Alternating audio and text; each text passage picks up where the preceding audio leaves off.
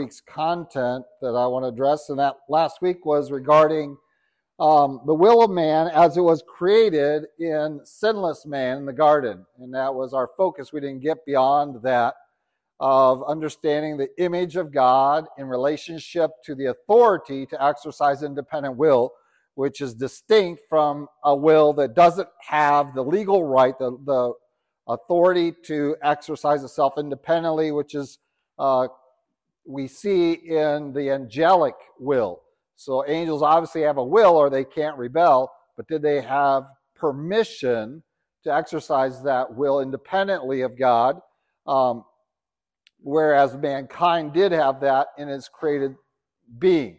That as he was created, being in the image of God, he was like God more than the angels in that respect, that he had authority over his will. That is expressed by subduing the earth, by having dominion here. Those are the key words we looked at in Genesis last week, and that was our focus. So any questions or comments over that part of the content before we move forward? I don't want to leave anyone too much in the dust. For those of you who were here, if you had something that brought up. All right, the question is, if we talk about that man is a different kind than of angels, we find them commingling in Genesis and producing the Nephilim, I think is what you're referring to. So are we fully different kinds? And again, the distinction here is yes, because the Bible describes that the capacity to have physical relations. Again, the angels in rebellion, they were not image bearers. Mankind, even in his state of lostness, which we're going to talk about tonight, are the image bearers. And really, in respect to this, is really the only distinguishment that, in terms of the nature, obviously, angels function differently to a degree, but in terms of what was it that Satan saw, that Lucifer saw at God's creative work that was enviable for him? All right, what was it that God did for man that he didn't do for angels? And when we bring this down to understanding the distinction of what it means to be in the image and likeness of God, that is not shared with the angels. And so therefore, we have to limit the list of what we think the image is. And therefore, the functional theologians that want to say, well, it's dominion. Having dominion is the image of God. And angels don't have dominion, they have servanthood. Okay? But obviously, they were able to commingle with man and produce offspring. And so they have a physicality. Right? We often talk about angels being spirit beings, but they obviously have an appearance. Every representation of them is with an appearance, including God's instruction to the cherubim, and both on the mercy seat and in the temple adornments. And so they had physical presence. They looked like humans when we encounter them with Abram and other instances, with Daniel, even to the point of calling them the man. And certainly we see very similar qualities between them. And so we have to really, that contrast pares our list down really fast.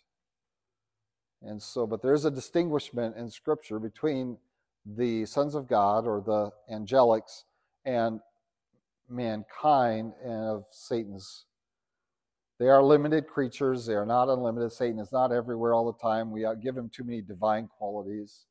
So he has spatiality. He is limited in knowledge to what he knows. And the question is, what do we have that he doesn't? And that's the area of authority. I don't know if that really answers you. Yes, Mr. Schmidt. Talk about the difference between men and angels. And we don't find angels having the breath of life. That's why we don't find the record of their creation. That's why most theologians would contend they were created prior to what Genesis 1. And so we don't find them dying. They're eternal beings. They get under eternal punishment. We don't really find them with the breath of life that they would cease to exist, certainly with great powers. And that's why once we intermingle angelic genetics, is how we would understand it, with human genetics, we came up with modified humans, which were giants. Not just in terms of large sizeness, but knowledge and power and things like that were not God's intention. And so, yeah, we don't have a record which tells us that it precedes at least the creation of man. And so that the angels were witnesses, really, of the creation and its order. Yes? First of all, we don't have a lot of information about them. When we come to the Nephilim and that process, it's obviously that it is something God sees as a manipulation of his creation. And so they're manipulating his created order on multiple levels. And it wasn't just the violence in the land. It was looking around and realizing that manipulation penetrated extensively in the population, and hence God's desire to destroy that. And really,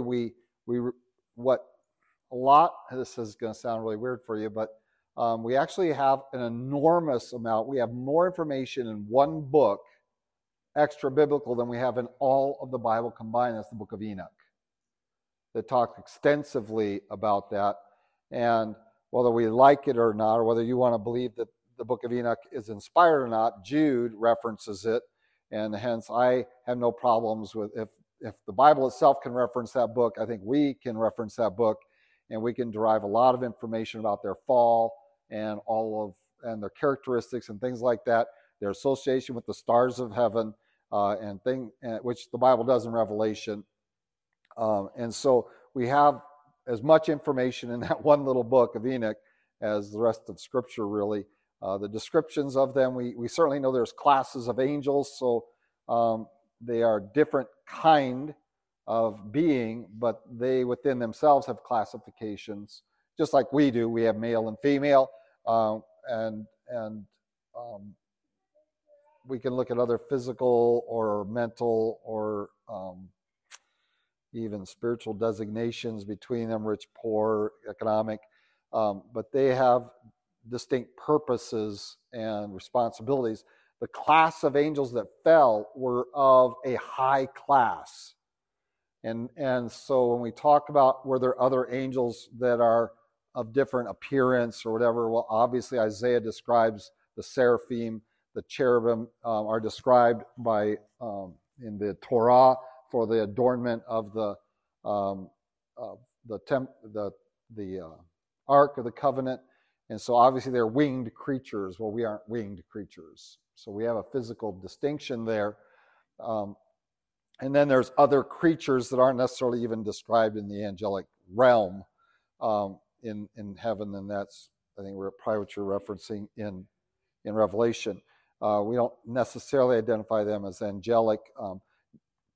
Whenever we find men of Scripture, they're able to identify these people. Now, technically, the word angelos in Greek just means messenger, and it can be a man. In fact, you have some pastors that are out there adamant that we don't know anything about that all angels mean is messengers, and anyone can be a messenger. And of course, we see that in Revelation to the letters of the churches. You know, if you don't repent, I'm going to remove your candlestick or your angel, your messenger to your church. Is that an angel or is it a messenger? And so we have that dilemma, that distinction as well. But again, we have some extra biblical information. We have what is described here, and we certainly recognize that the what do I want to use? The effect of the commingling with men was pervasive on the face of the earth. It was a huge problem of perverting God's created order, which is what we're doing now. We're perverting him. And one doctor is making the connections of all the vaccines and saying we're basically putting serpent DNA into people, and not just serpent venom, which is remdesivir, which is derived from serpent venom, but serpent DNA in the COVID-19 shot. So we have that contention. That's where it comes from, and COVID itself. And so we have this spike protein, which is identified. Well, we're manipulating the whole human definition physically in terms of what are we genetically. And so that's what was going on then. Okay.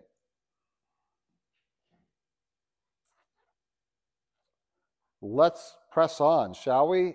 We want to get into sin. No, we don't want to do sin. We want to get... This is terrible.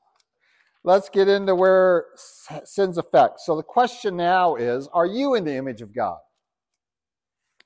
And we address this a little bit, and that is, well, first of all, you weren't created. You were begotten. So you inherited something from your father. And that is still using the word image and likeness. And with that, I would contend that you are inheriting the image. So the image is still defines what it means to be human, distinct from what it means to be something else, creaturely or angelically. You still carry this. We can question whether the Nephilim had that as half human at least, but very probably, because it doesn't describe them as angel creatures, but as giant humans. And so we have this effect. So we have sin and its effect upon humanity. Now, why is this so important? It's so important because what Augustinian theology does, and that is rehearsed and repackaged by Calvin, is to say, well, man, because of sin, has zero capacity to do anything good or to recognize anything good or to come to any kind of positive conclusion toward God. And so therefore, that term they use is total depravity, which is really not a genuine word. That is, they use it, but that's not what they mean by it. What they really mean is that we are total incapacity, that man is incapable to do good, to acknowledge good, to want after good, to see good, and really to respond to God with any kind of faith statement, unless God makes him new again. So that's why they have regeneration prior to salvation. So the Holy Spirit has to come in and remake you. You have to be born again by the Holy Spirit's regeneration. Regeneration means born again. And then you will have faith in God. And only then can you have the capacity, the ability to trust in Jesus. So therefore, God has to come and change you before you can believe in him. Which means that if he doesn't do that, you cannot accept him. You can't even know him. You can't even acknowledge good from evil and things like that. That you will never choose to do good. And the question is that your experience? Is your experience that no man can do anything good? Is that your understanding? And so I can go to lots of passages that talk about the experience of men, and we have those recorded for us. And I just added one on my list while we were singing because it came to my mind during one of the songs. But the claim is, well, those are just anecdotal. They are not systemically understanding the nature of man and the nature of God. So what I've done is I've gone behind that and I've addressed those issues. through the avenue of image bearing and likeness. So we are inheriting image bearing. And this takes us, of course, to the birth of, not Cain and Abel, actually, it's kind of interesting, but into the birth of Seth. And that's in chapter 5 of Genesis. Verse 3, Adam lived 130 years and begot a son in his own likeness and after his image, and named him Seth. And thus, what God gave to Adam, Adam gave to his son. But in the transfer of God giving it to Adam and Adam giving it to son, Adam did something to the image. He marred it, he spoiled it, if you will, with sin. And so now, in addition to this image and likeness of being the authority to have, and I'm writing a chapter now, and I've really just finished, I think I finished it, I don't know. I talk about the place of faith. We're going to talk about faith under the heading of Holy Spirit. It sounds weird, but why are we talking about faith of men under our relationship with the Holy Spirit? Because I'm going to address irresistibility of the Holy Spirit. So where does faith come from? I think it is tied very strongly to the authority that we can believe what you want to believe. You have that liberty. With liberty, to have liberty, you have to have authority behind it. And so God has granted that to Adam. Adam didn't destroy it. He marred it. In other words, God never rescinded that gift. He didn't take it back and says, oh, now you've used your authority the wrong way, and now I'm going to rescind that, and it's no longer going to be who you are. No, he has woven it into what defines man. Now, we've taken that and we have done some damage to it. Adam damaged that through sin, and we really see the effect of that after the flood. What happens after the flood in terms of man's dominion? Your dominion changed. Something happened different from pre-flood to post-flood, not with man, what constitutes man, but with the rest of creation. Now we're going to see that the ground is going to respond to sinful man. And instead of man having dominion over the ground, the ground is going to cross its arms and say, just try to get something out of me. Right? It says you're going to have to use the sweat of your brow to get the ground to bring forth its produce. You're going to have to work a lot harder than you used to. And so your thumb went from green to brown or to black maybe. And so that's just not going to be as responsive. Does that mean it's not going to respond at all? No. But there was one thing that happened after the flood. What was that? What happened in the created order that changed? Yeah, the animals will have a fear of man upon them. Now, we usually think that all the animals are going to run away from us. That really isn't what that Hebrew word really means. It talks about that we're going to have a negative relationship with creatures. That just like the ground is cursed in Genesis at the fall of man to Adam, now we're going to extend that to the animal kingdom, that they're going to not be cooperative with us.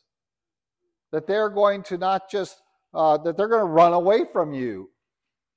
They're going to not allow you to use their wool, their milk, their meat, I guess. They just aren't going to cooperate with that. Now we're going to have to employ not only labor for gardening, but you're going to have labor for animal husbandry. You're going to have fences. Can you imagine being able to farm with complete dominion? You just tell your cows, I need some milk, and let's get busy. And the chickens, I need an egg, let's go. Well, you're going to roll it over to you. I don't know, but we can do all kinds of imaginary stuff. But the realm there was, I have dominion, and what you are here to serve me. Now that changes. And so we see the effects of sin on our dominion role, but that doesn't remove the authority we have over, we still have that command to have dominion. We still are those that are called to subdue the earth, to multiply upon its face, and to have dominion there, but it is affected, it is made more difficult because of Adam's sin, and then because of the sin of the violence and all that in the antediluvian period that we see its effect later. So the question really, though, is something that's really only a paragraph, or I think it's 2 paragraphs in this chapter, is did man lose the ability to choose good when he sinned? Because that's really what Augustine theology is that you can't do anything good. Now, we have some scripture talks in that direction, right? What kind of scriptures? All right, Isaiah says that even your righteousness is as filthy rags to God. Now, that's an interesting statement. What does that mean? Exactly. It's really your self-righteousness. So that means that men can do right, but if you think that somehow undoes all your sin, you are foolish. Now you're trusting in your own righteousness, and that is what is a filthy rag. But they abuse that verse, don't they? Because the verse doesn't say you can't do righteousness to please God. It says your self-righteousness, your trusting in your own righteousness is displeasing to God, which means that you can have righteousness, you can do what's right, and that's very different than a Calvinistic model. Can you respond to God in your current condition of a human in the image of God marred by sin? Now, let's go to Genesis 3. What was the sin in Genesis 3? What sin happened? One of the young people can help me. What was the sin they did in Genesis 3? What did Adam and Eve do wrong? They ate the fruit of the tree. What tree? Not good. The tree of the knowledge of good and evil. All right? What does that mean when you eat of the tree of the knowledge of good and evil? What is your condition after eating that? Is it morally improved or morally declined? You're improved. You have improved your condition. And so during the temptation, Satan states that. Verse 5, it says, "For God knows that in the day you eat of it, your eyes will be opened, and you'll be like God, knowing good and evil." Was Satan lying? No. He was deceiving, not lying. There's a difference. Let's go to verse 22 and see that it's true. What Satan told Eve was true. Verse 22 says, "The Lord God said, Behold, the man has become like one of us to know good and evil." God said your capacity, your moral capacity has now not been destroyed, it has been improved. Does that, this is, you've just added something to you that God had not instilled in them.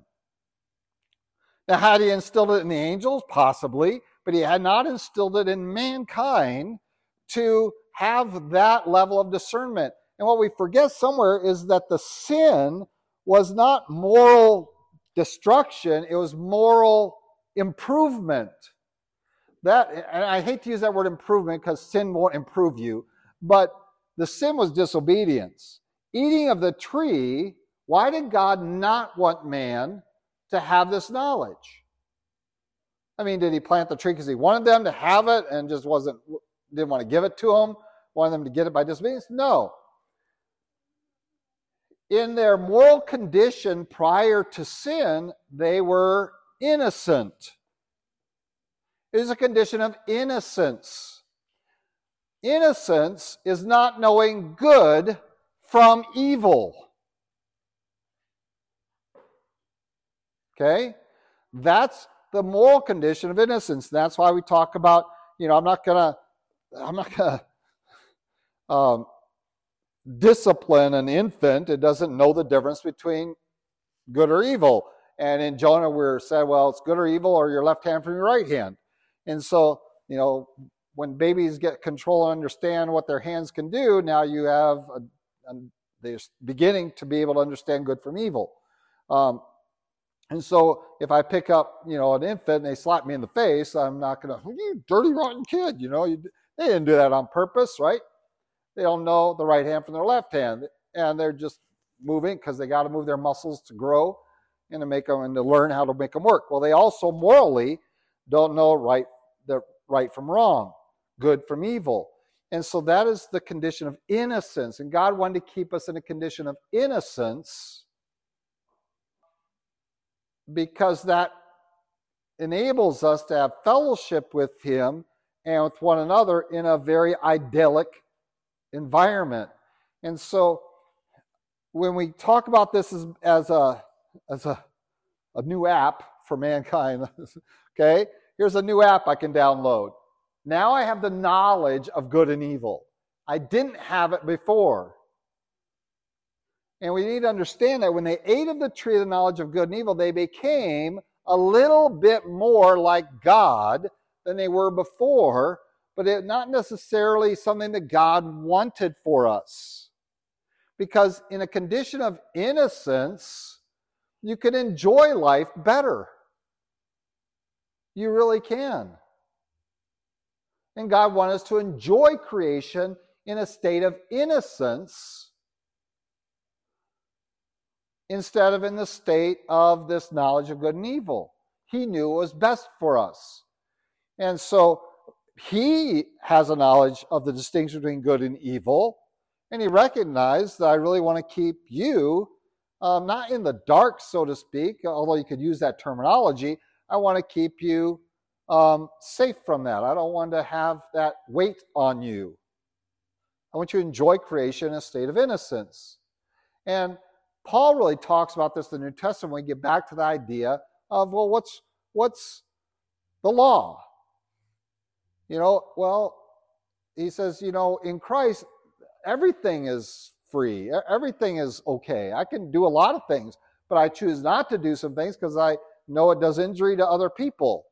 It does injury to their faith. It does injury to their walk. It does, and so I'm not going to do anything that does injury to my brethren. And so I'm going to put those on me. And so I know an idol's nothing. I said, what's the difference if a piece of meat is laid down in front of a rock before it's put on my plate? It's a rock. It doesn't mean anything. But it means some of the people who used to worship that rock. Okay? And so I can claim complete innocence, or you could even put the word into a degree ignorance, since the word knowledge is being used of the tree, that there is some, what's the term?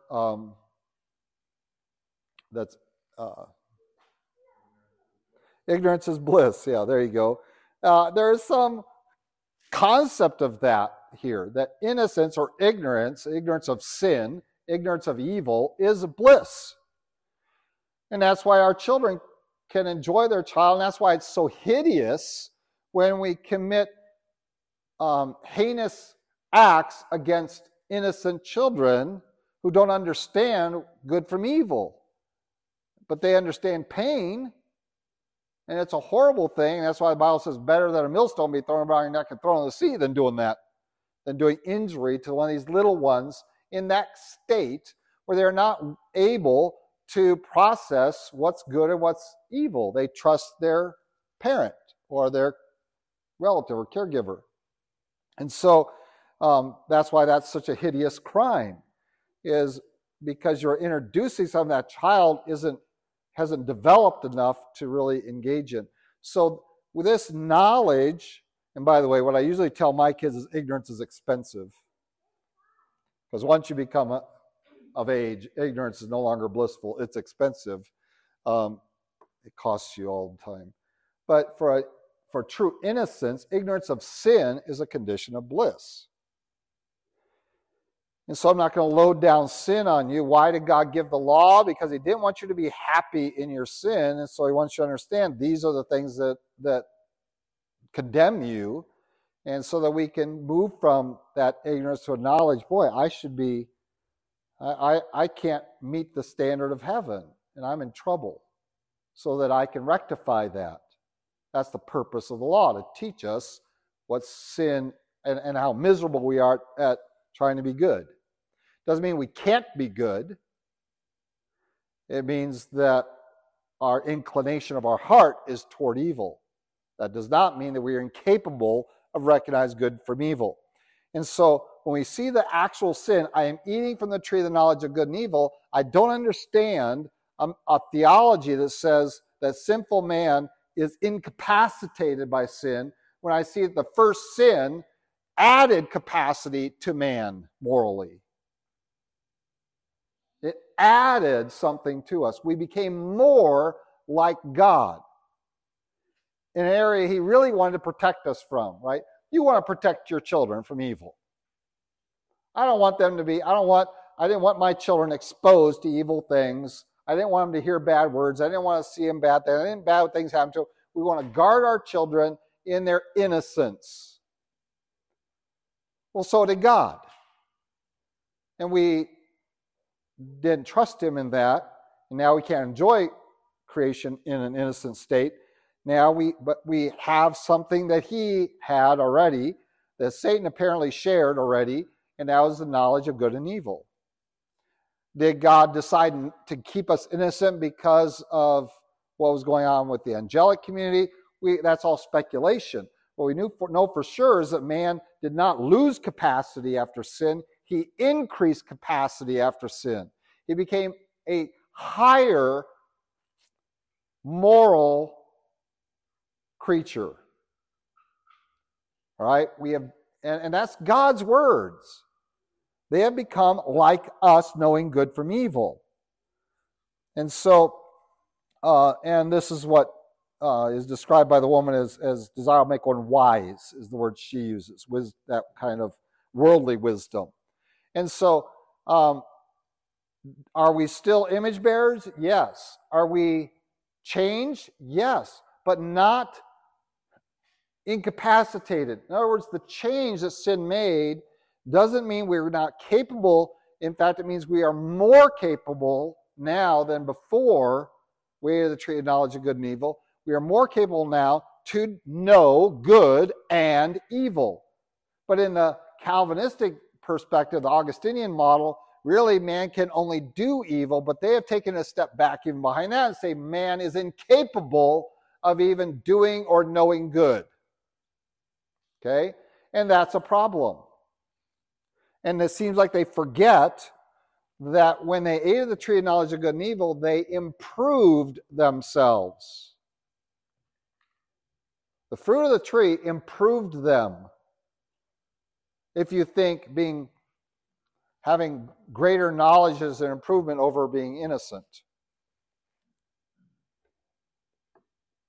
Okay, God said you could have enjoyed creation in an innocent state, but instead you're going to now know good and evil, and you're going to suffer for your days till death in a miserable state because you have this war, this conflict in you that is produced by this enhancement you have brought upon yourself by eating of the tree of knowledge of good and evil. So if you want to blame God for anything, don't blame him for the sin, blame him for the improvement. Okay? He could have put another tree in there of some other improvement that was not an improvement. But he put in there a thing that's, you can trust me or you can disobey and eat this.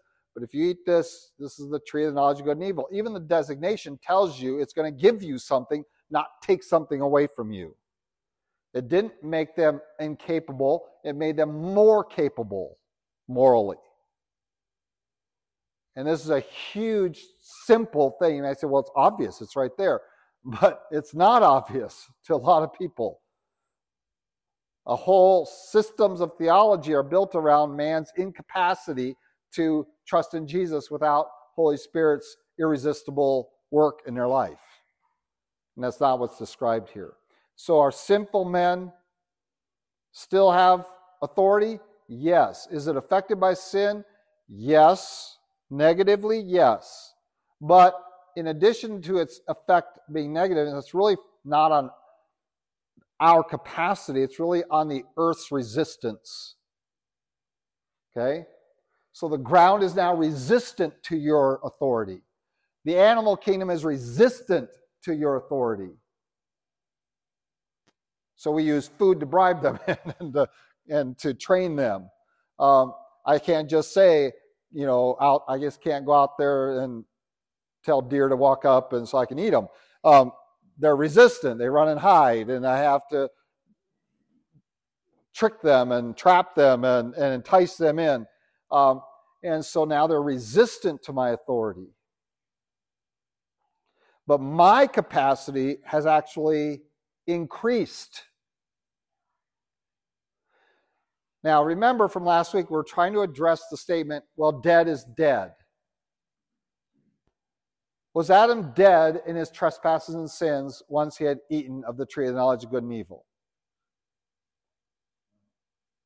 Was he dead? By what definition?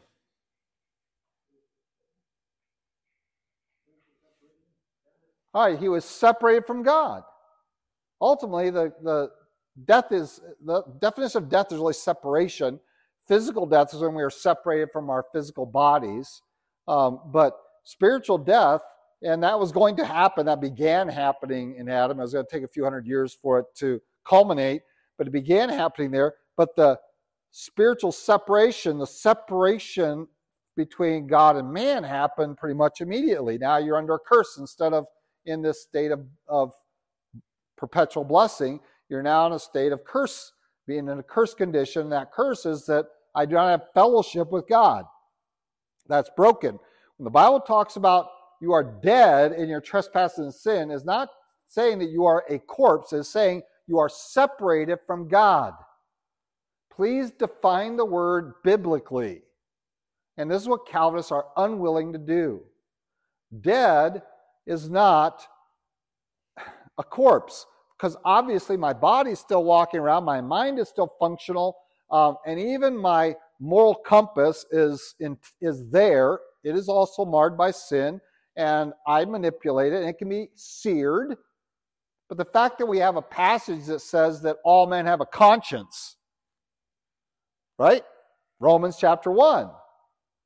You have evidence of God in creation, in created order. You choose to accept or reject that evidence. If you continually reject it, you will sear your conscience with a hot iron, which means if you keep sinning, pretty soon you will stop feeling the guilt of your sin. Doesn't mean you don't have the guilt, it's just you'll stop feeling it. You're conditioning yourself towards sin. Well, that whole process and how much it takes for that to happen tells you that you have a moral compass. Every man has within him a moral compass.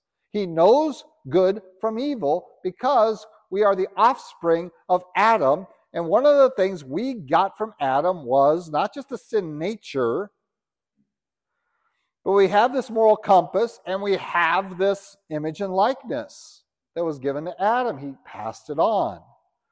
And so we have authority of self-direction, of self-determination. We have a higher moral compass than how man was created. We are somewhat more like God because of that. And therefore, we still have dominion, although it is being resisted by the earth and by the creatures. And that is the condition of man. But we are in all of that. What death is separation from God. And it is troubling that all of these people that are sucked into this error are convinced by that one phrase, well, dead is dead. Dead people can't respond to anything. And Jesus, Holy Spirit has to make you alive. Do you realize what that entails? If you're saying that, then you're really saying that Jesus didn't have to die on the cross, because Holy Spirit has to make you alive. I thought Christ's blood was necessary to make you alive. But you can't even receive Christ's salvation unless Holy Spirit makes you alive first. And that is what they teach very clearly. What they mean by the irresistibility of the Holy Spirit. That's the letter I in the word tulip. You have an irresistible working of the Holy Spirit. That is, He's going to regenerate you without your permission. He's not going to invite you to be regenerated. He's just going to come in and boom, you're a new person now. Believe in Jesus. Well, I'm already a new person. I don't have to believe anything because I've already been regenerated. Right? Belief becomes secondary. And that's pretty easy because now, I can blame God for people not getting saved. Right? And so we come to this and we ask the question, are we improved or destroyed? And Genesis makes it very clear you're improved. But in your improved human state, you are without God in your life. So the improvement to the definition of what it means to be human has come at a cost that now I don't have a relationship with God. And so in the balance on the scales, which one would you prefer? You want to add this app, or do you want to have an innocent, perfect fellowship with your Creator? Okay, that's what's going on here. And so this is really important for us to recognize, well, do I still confront people with the gospel? Yes. Why? Because they still have authority of self-determination. They still have an intact image and likeness. It's been marred by sin. It's bent towards rebellion, but it's still active. Number two, they have an internal moral compass. They are not in a state of ignorance or of innocence. They are not in that state. They know good from evil. It's when that's been seared away that we end up throwing up our arms and says, well, I can't really do anything for you now because you call evil good and good evil. And so Paul in Romans talks about this wrestling in him. I know to do good and I don't do it. And we're going to talk about that in terms of the Christian life next week as we finish up this chapter. But I just want to share with you that fundamentally Augustinian theology fails because it isn't biblically based, and it's not even logical. And all these really, really smart people want to say, well, this is a system of theology that can't be broken. And I said, you have a system of theology that depends upon one phrase? Well, dead is dead.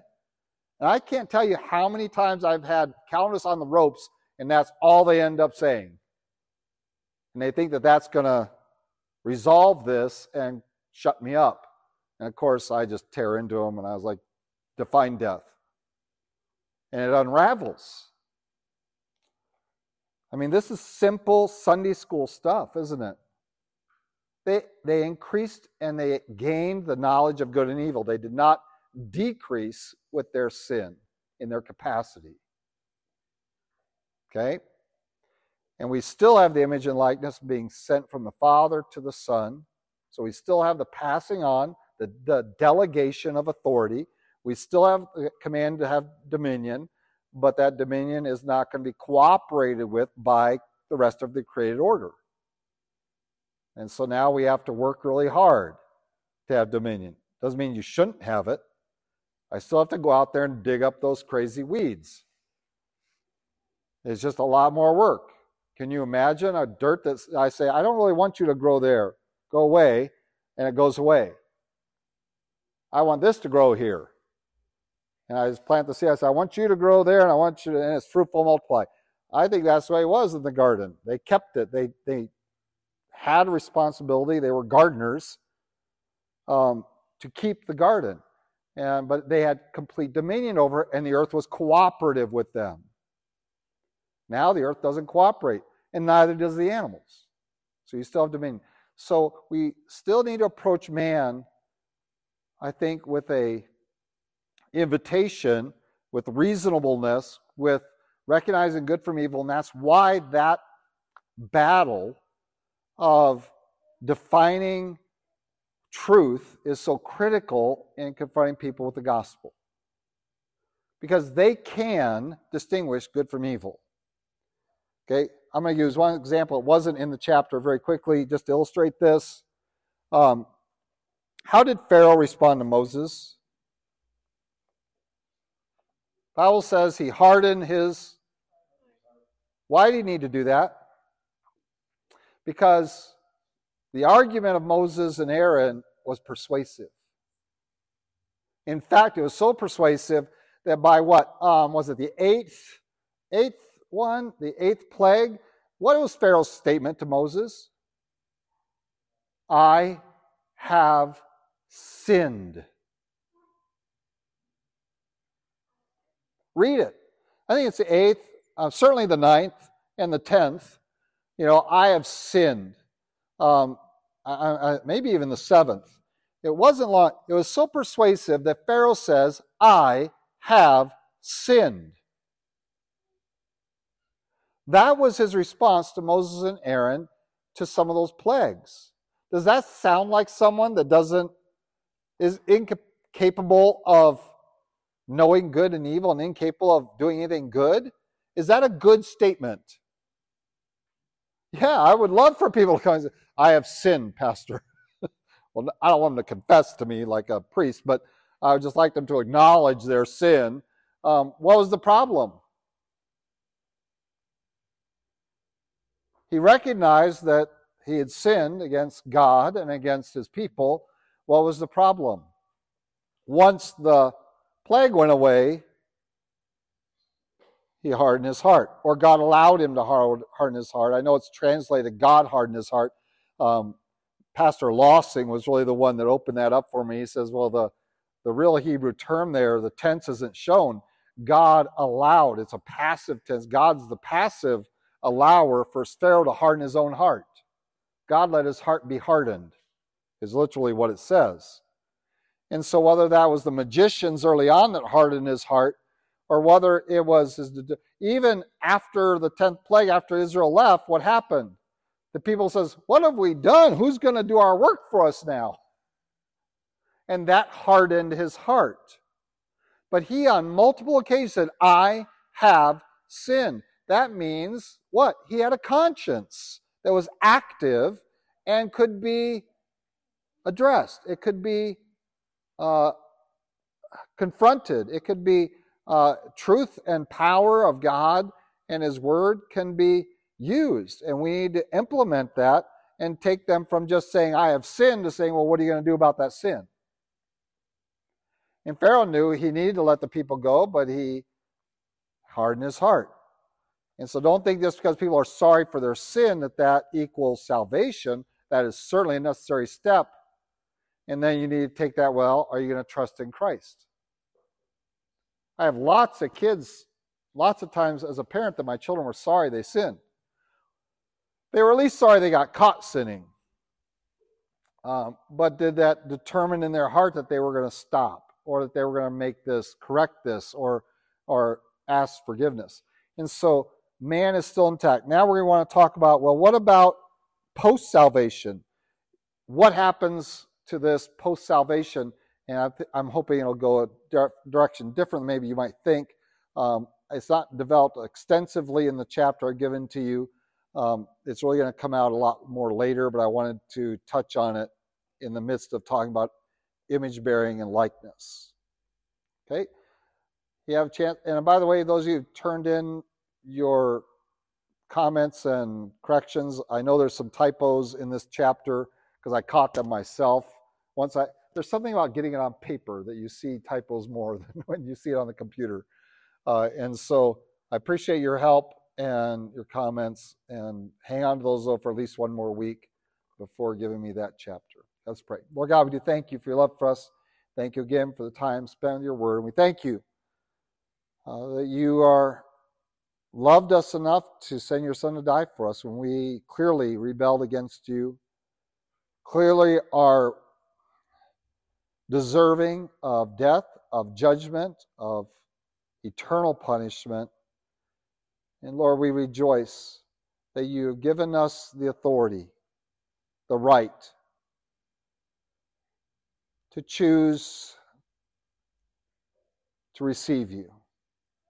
And Lord, we pray that we might be active in confronting people with that choice as we engage with them in the days and weeks to follow. In Christ Jesus' name, amen.